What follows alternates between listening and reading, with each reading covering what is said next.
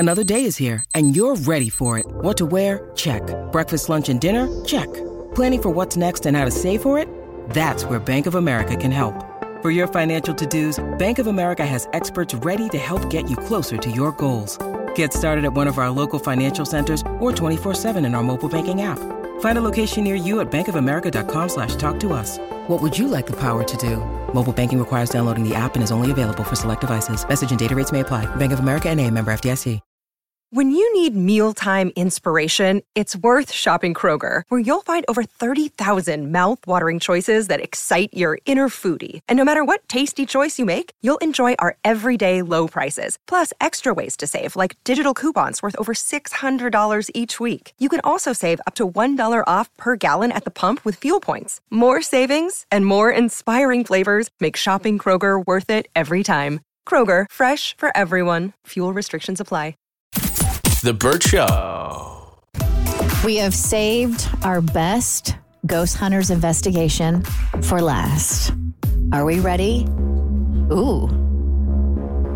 To end with a bang. Always. All right, so our Ghost Hunters have gone to Candace's house in Greenville. She's living in a home where she thinks she can hear yelling and screaming in the night. Ooh. Power tools turn on and off by themselves. Oh, hell no.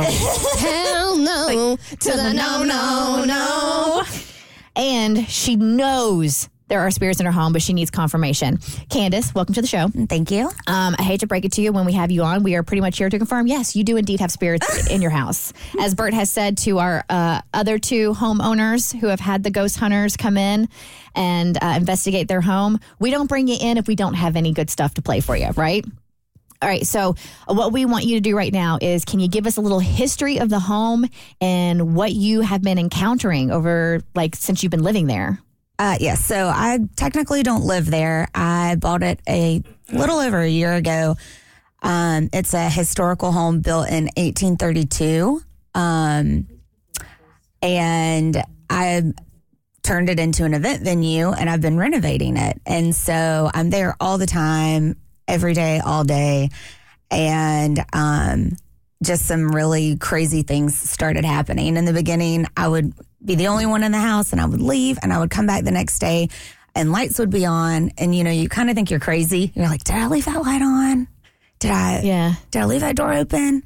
So then I got hypersensitive to did I turn that light off? Okay, I'm going to go through and check every light, make sure they're all off. And the next day I would come back and 5 or 6 lights would be on. When you say the lights are on, were they just on or were the switches flipped? The switches were flipped. That's creepy. So I would go through the whole house and even the bathrooms, because you think, oh my gosh, what's going on here?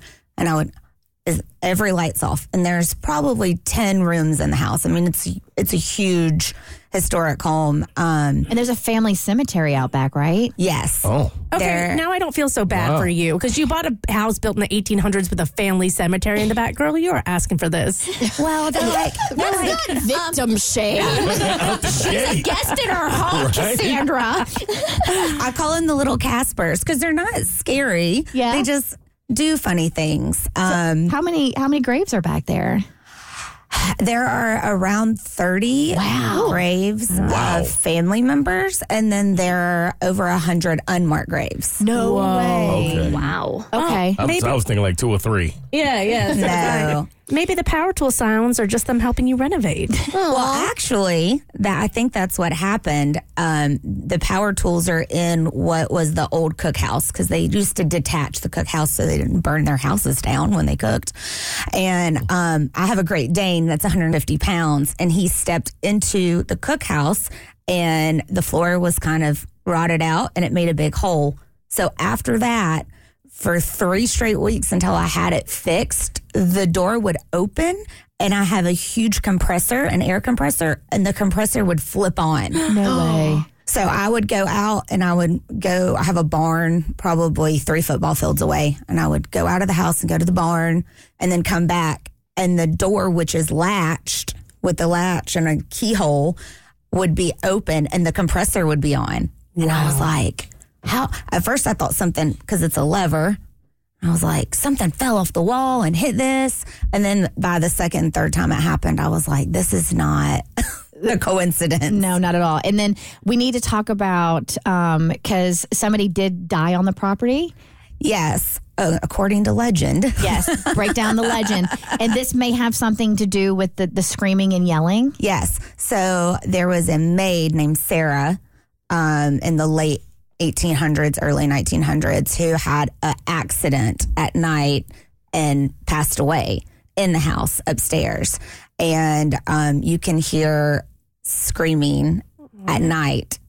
And it's comes from one specific room in one specific place, and it's very unnerving. You've heard this? Yes. Yeah. And the previous owner, they also heard this, correct? Yes. The previous owner had when they originally bought the house, his daughter was 6 and was staying upstairs because there's a master room downstairs and then there's 5 bedrooms upstairs. So she was upstairs and she would hear it at night, and then she refused to stay upstairs, so they made one of the living rooms into a bedroom for her that was right next to her dad's. Because she heard the screaming and the yelling. She wouldn't stay up there. Oh, I don't blame her. And her dad, it was like, Dad, I'm going to sleep with you, or you're going to make room for me down here. Tommy, grab a microphone because I want you to paint the picture, because you said you went on this ghost hunt with the Ghost of Georgia Paranormal Investigations, right?